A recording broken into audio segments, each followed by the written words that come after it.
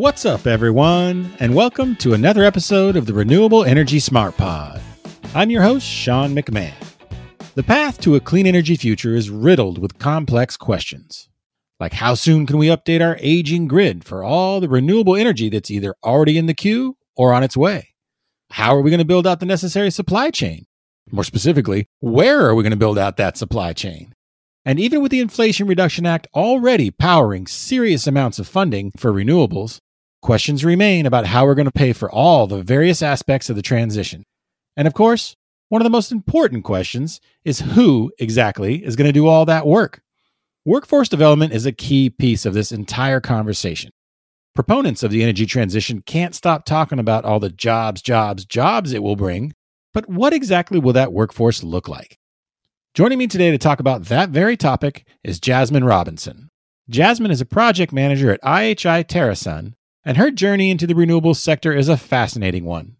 At an early age, we're talking high school, Jasmine managed to juggle her talent for basketball with her passion for engineering. Her skills in both areas helped her find her way to Marquette University, where she continued to excel on the court and in the classroom.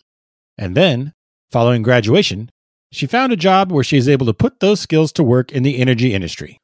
Jasmine is here to talk about what can be done to attract more women like her to renewables. I mean, let's be real.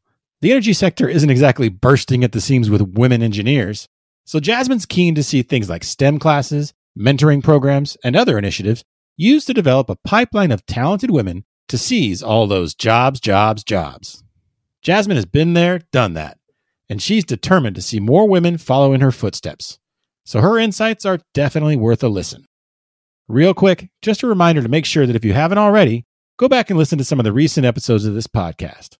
Jill Blickstein, the Vice President of Sustainability at American Airlines, joined me to talk about the future of sustainable air travel. And most recently, Casey Peters from Pivot Energy talked about the buzz surrounding community solar.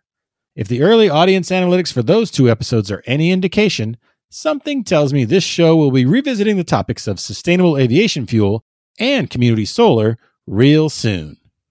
So yeah, lots of great info in the archives of this podcast, but for now, let's get rolling with Jasmine Robinson from IHI TerraSun.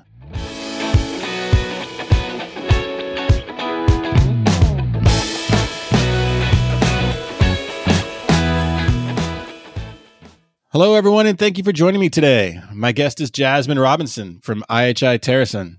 Jasmine, how are you doing today? I am great. It's a great morning. Thank you for having me, Sean. You're coming to us from Chicago, right? Yes. How are things in the Windy City? So far, so good. We got the sun out.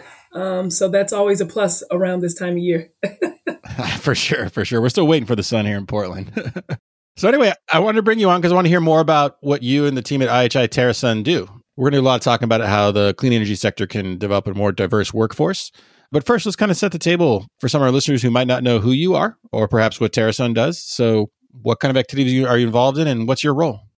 Yeah, so TerraSun, we provide integration software and services for large-scale utility energy storage projects.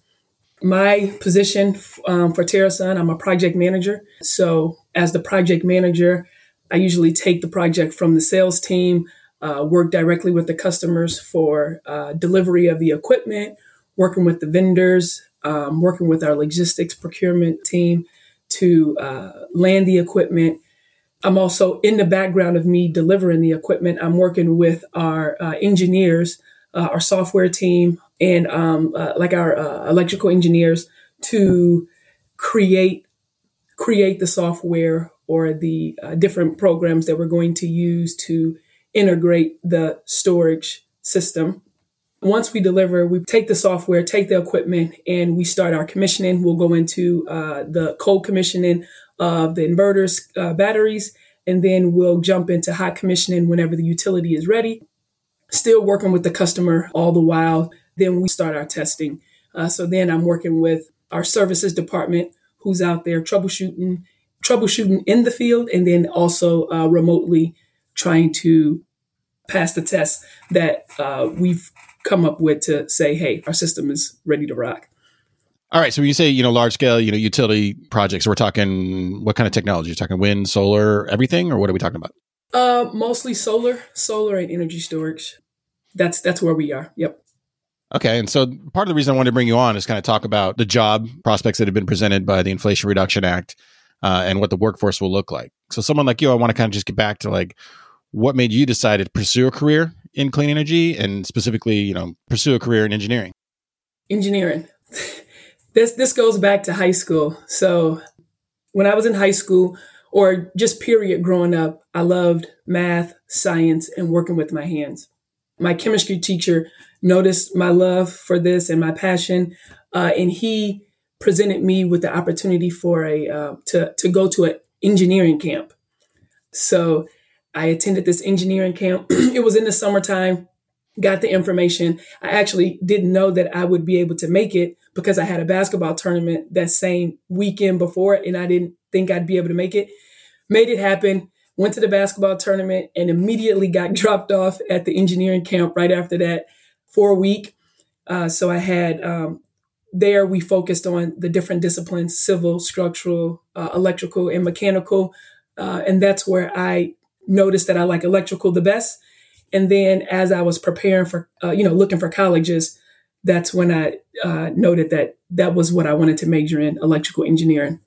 I got you. And I did a little homework on you. And how'd that hoops part work out? It was great. It was a fun time. As you know, they just finished the Final Four. So I got to go to the national championship game on Monday. And let's see, we got to 2 NCAA tournaments and then 2 NIT. So we were in postseason every time. Where were you at? Where'd you play? Marquette University. Yes. Oh, gosh. Yeah. Big time. Yes. Big time. Dwayne Wade. Were you all there at the same time? No, as I was coming, he was leaving. So, all right. Gotcha. Well, hey, I always like, learning more about people's background and kind of how they, ended up where they are in their field. So what made you decide to take, that engineering background and bring it to the renewable sector? So the renewable sector. So I started engineering off in nuclear power, where I worked on nuclear power plants as an electrical engineer. I did that for about almost 12 years. Wanted to get a change of pace, change of speed, change of scenery. Jumped over to mission critical facilities for a year where I worked on data centers. As I was there, I got reached out to about an opportunity in renewable energy storage. And I did a little bit of homework and decided that I felt like I could come in and help and decided to give energy storage a try. All right. So it sounds like you have a fascinating, path to where you are now. But, what advice would you give to a young person, say, who's in that same age, high school, where you were trying to juggle basketball and engineering camp? What advice would you give to someone at that age who's interested in working in this field, this field of renewables?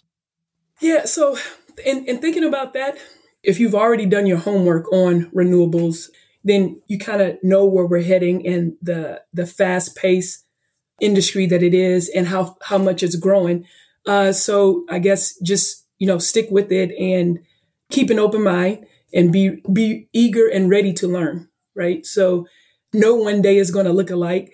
Don't be afraid to say, I don't know, but be willing to follow that. I don't know, but I'll get the answer for you. Do some homework, reach out to people, and just go for it. I got you. Yeah, absolutely. Just be ambitious and kind of eager to learn. Yes. You also talked about how you kind of made your pivot from nuclear over to, another wing of the energy sector, if you will. So yeah. One of the things that's been in the news in the last few years is there's a lot of folks out there who are kind of doing mid-career pivots, who might start out in something completely different. And then for whatever motivations they have, they decide they want to get into clean energy. So what about folks like that who are bringing a little bit more experience to the table? But that can be kind of I don't want to say a scary proposition, but for someone who's established himself in one career, in one industry, to try and change to another. Any advice you have for folks like that to how to go ahead and make the leap? Oh, it's scary. It's scary, but that's okay, right? Change is scary, but your experience will help you get you through, right? So although there's differences between the different sectors that I've been in, there are a lot of similarities. That's one of the reasons why I came over, is because I felt like my experiences from those different sectors would help out here and help grow renewables, energy storage, help them get to the level of the other sectors. So I would say rely on your experiences. And then again, just like the young person, you have to be eager to learn and hone your skills for this particular sector. So that's the advice I would give. Rely on your experiences, but still be eager to learn. Yeah, and chances are there's something you've done in the past that's applicable to what you're trying to tackle now, right? For sure. So people can definitely rely on that. Exactly. So we spent a few minutes here talking about your experience coming up into this sector and, some of the choices that other folks are making to enter it. But one of the things I want to ask you about is what are some of the things the industry itself can do to attract talent from other fields, attract young talent that's coming out of school or coming up out of various schools, whether it's colleges or trade schools or anything like that. You've been around this industry long enough to know what it does well and what it doesn't. So what are some of the things the industry can do to develop a stronger and more diverse workforce for the future ahead? Sean, that's a great question. And I think they're doing it. I think the industry is doing it. And I think they just need to continue and try to do more. And what I feel like and what I see that they're doing that I didn't necessarily see when I was coming up are the STEM programs, more emphasis on the STEM programs, STEM schools. Like my daughter goes to a STEM school now, after school programs, workshops. What I see is like the YMCA, they'll offer like a 3-day STEM program where you can come in and do different projects and get kids, you start them early, get different kids of all different backgrounds interested in the STEM for number one. And then like I said, the after school programs, my daughter's also involved in like the Girls Who Code after school program. So another thing that I see, like some of the conferences that we attend, they have job fairs. Networking is key. The conferences holding those job fairs allows for the graduates to come out and look for different jobs in the industry. And then just going back to your alma maters, that helps too. So going back and going to the job fairs, I haven't seen that much in energy storage, but I think that's something that we can start doing is going back to the alma maters to job fairs and talk more about your company and the industry and for recruitment purposes. Gotcha. And also, I want to kind of touch on one other aspect of this. As a woman who's come through the engineering field, how have you seen attitudes towards women in engineering shift during the last 15 years or so? Whew. I don't know. Shift. Give me a second here. Has it shifted? I guess is my best question. I'm presuming there's been some evolution, but maybe we're still kind of stuck in the wrong time. So no. It is definitely making a turn, right? So I'll go back to when I first started, right? Let's start at the engineering camp. So at the engineering camp, I didn't see a lot of girls, even in my electrical engineering class. Not a lot of girls, and then we didn't have a lot of the same STEM programs that are out there now. So the STEM programs that they're offering and the more emphasis that we have on STEM, that is helping more girls, young ladies, women get more involved. So that is a shift that's being made. One of the guys in our company noticed, he went to a robotics competition with his son, and he noted, that there were a lot of girls there. I think more women are getting involved. So that's refreshing to see that when I do walk into certain rooms, there are other women, whereas before I would have been the only one. So it is changing slowly, but I think we are making the right steps to get us there. Okay, and I think that kind of segues to my next question about, what excites you about the future of energy storage or clean power? Obviously, that aspect of it, I'm sure, motivates you to kind of, you got your own daughter enrolled in after-school STEM programs. So what else about the energy storage or clean power sector has you excited? Yeah. So clean power, period, excites me, right? Because it's good for the environment. So that's number one. Number two, with clean power and renewable energy growing so fast and storage growing so fast, I feel like my experience can help get the industry where we want it to go and where we need it to go to be a more established industry like nuclear mission critical facilities. So that's what excites me. That excites me is that, I'm able to come in and make an immediate impact to help get us where we want to go. I understand. Then what about you personally? So what are the next steps for your own career? I mean, you've made the transition from, nuclear over to the energy storage side of things. And So when you kind of map out where you want to be in the next 10 to 15 years, what kind of goals are on your list? Whew, that's a good question. You're going to be the CEO, right? You're just going to take over everything. Watch out, Jamal. No, I'm just kidding. That's a really good question. When I came over here, I was doing the distributed generated projects. So they're smaller projects, but it's a lot of them, right? So my goal is to just every project that I get, make it better. There's always room for improvement. So I'm actually going through right now through some lessons learned with my client and just trying to figure out how can we get better as a company, as a project. So that's the immediate thing, just trying to get better. And then, ultimately, maybe I have a team. Maybe I get more involved. I would love to get more involved in mentoring, speaking at classrooms like kindergarten or something like that, career day, things like that, just trying to help grow the industry.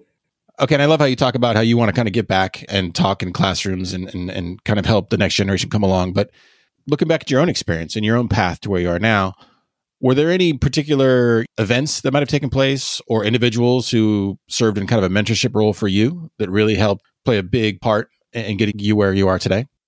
Yes, there was actually. So when I first, first off, my chemistry teacher, Mr. Kane, if he doesn't put that engineering pamphlet in my hand and ask and present that opportunity with me, maybe I would have figured out what engineering was, but that started it all. Once I got into engineering, once I took my first job, I would say, when I talk about reaching back, one of the vice presidents at my old company, he was on the board, the engineering board at Marquette University. So meeting him, and that's what helped me, get my foot in the door at my first company. I gained a bunch of experience there, which allows me the confidence to be able to do what I do now. And then my first supervisor, she was a woman, and she helped me a lot, I think she played a major role in shaping my confidence and experience and getting out into the field and just pretty much just throwing me into the fire. She was like, no, this is what you need to do. You're going to do this, go there. And then, a lot of back and forth between us. I think those are the major three that stick out to me right now. Those three do it for me. So what programs or organizations are out there right now who might be trying to either attract women to the renewable energy space or retain the women who are already here? Yes, I believe We Rise is doing a great job. We Rise is Women of Renewable Industries and Sustainable Energy. I've been to a couple of their events that they've had, and the energy when I have gone to those events have been amazing. And the networking opportunities, I've connected with so many women at these events. It is amazing. And we actually keep in touch now. One of the ladies, a couple of the ladies I was talking to at one of the events was in long storage. And I was like, oh yeah, she's in long storage too. I think maybe you guys should connect. She went over there and to her. She was like, yeah, your friend said that you were in long storage. And she goes, friend, I don't have a friend here. And then she pointed to me. She goes, oh yeah. So those moments, it was really funny. We laughed a long time about that. So events, continuing to have those events helps, because it's refreshing for us, for women, when we go to those events, because then we don't feel alone, right? So, and we feel like, yeah, there is somebody that's feeling, that is experiencing the same thing that I'm experiencing. And then, like I noted, my daughters and Girls Who Code. So programs like that helps the younger generation and gets them excited and keep them excited about STEM opportunities. So those are the two major things that I see right now that I feel are impactful. Okay. If I had asked you to paint a picture of what this field looks like, specifically the engineering part of the clean energy sector looks like in the next decade or 15 years, what kind of programs are in place to develop a stronger and more diverse workforce? And what role are you playing? The programs that are in place now, I think I touched on them a little bit earlier. The after school programs that they have, the Girls Who Code, the different workshops, like ComEd has workshops, STEM workshops that they provide to school age kids to get them involved in STEM. How I'm playing a part is encouraging people when I see them doubting themselves. So, like I said before, it may look scary, but I think confidence is number one. So I'm a big fan of positive energy. That is what I see is out there as far as programs and how STEM is growing on everybody, and then how I am able to help bring it along. Well, hey, Jasmine, I got to tell you, your positive attitude comes right on through just in talking to you. So yes, I appreciate all your time and your insights today. So thank you very much. All right. Thank you for having me.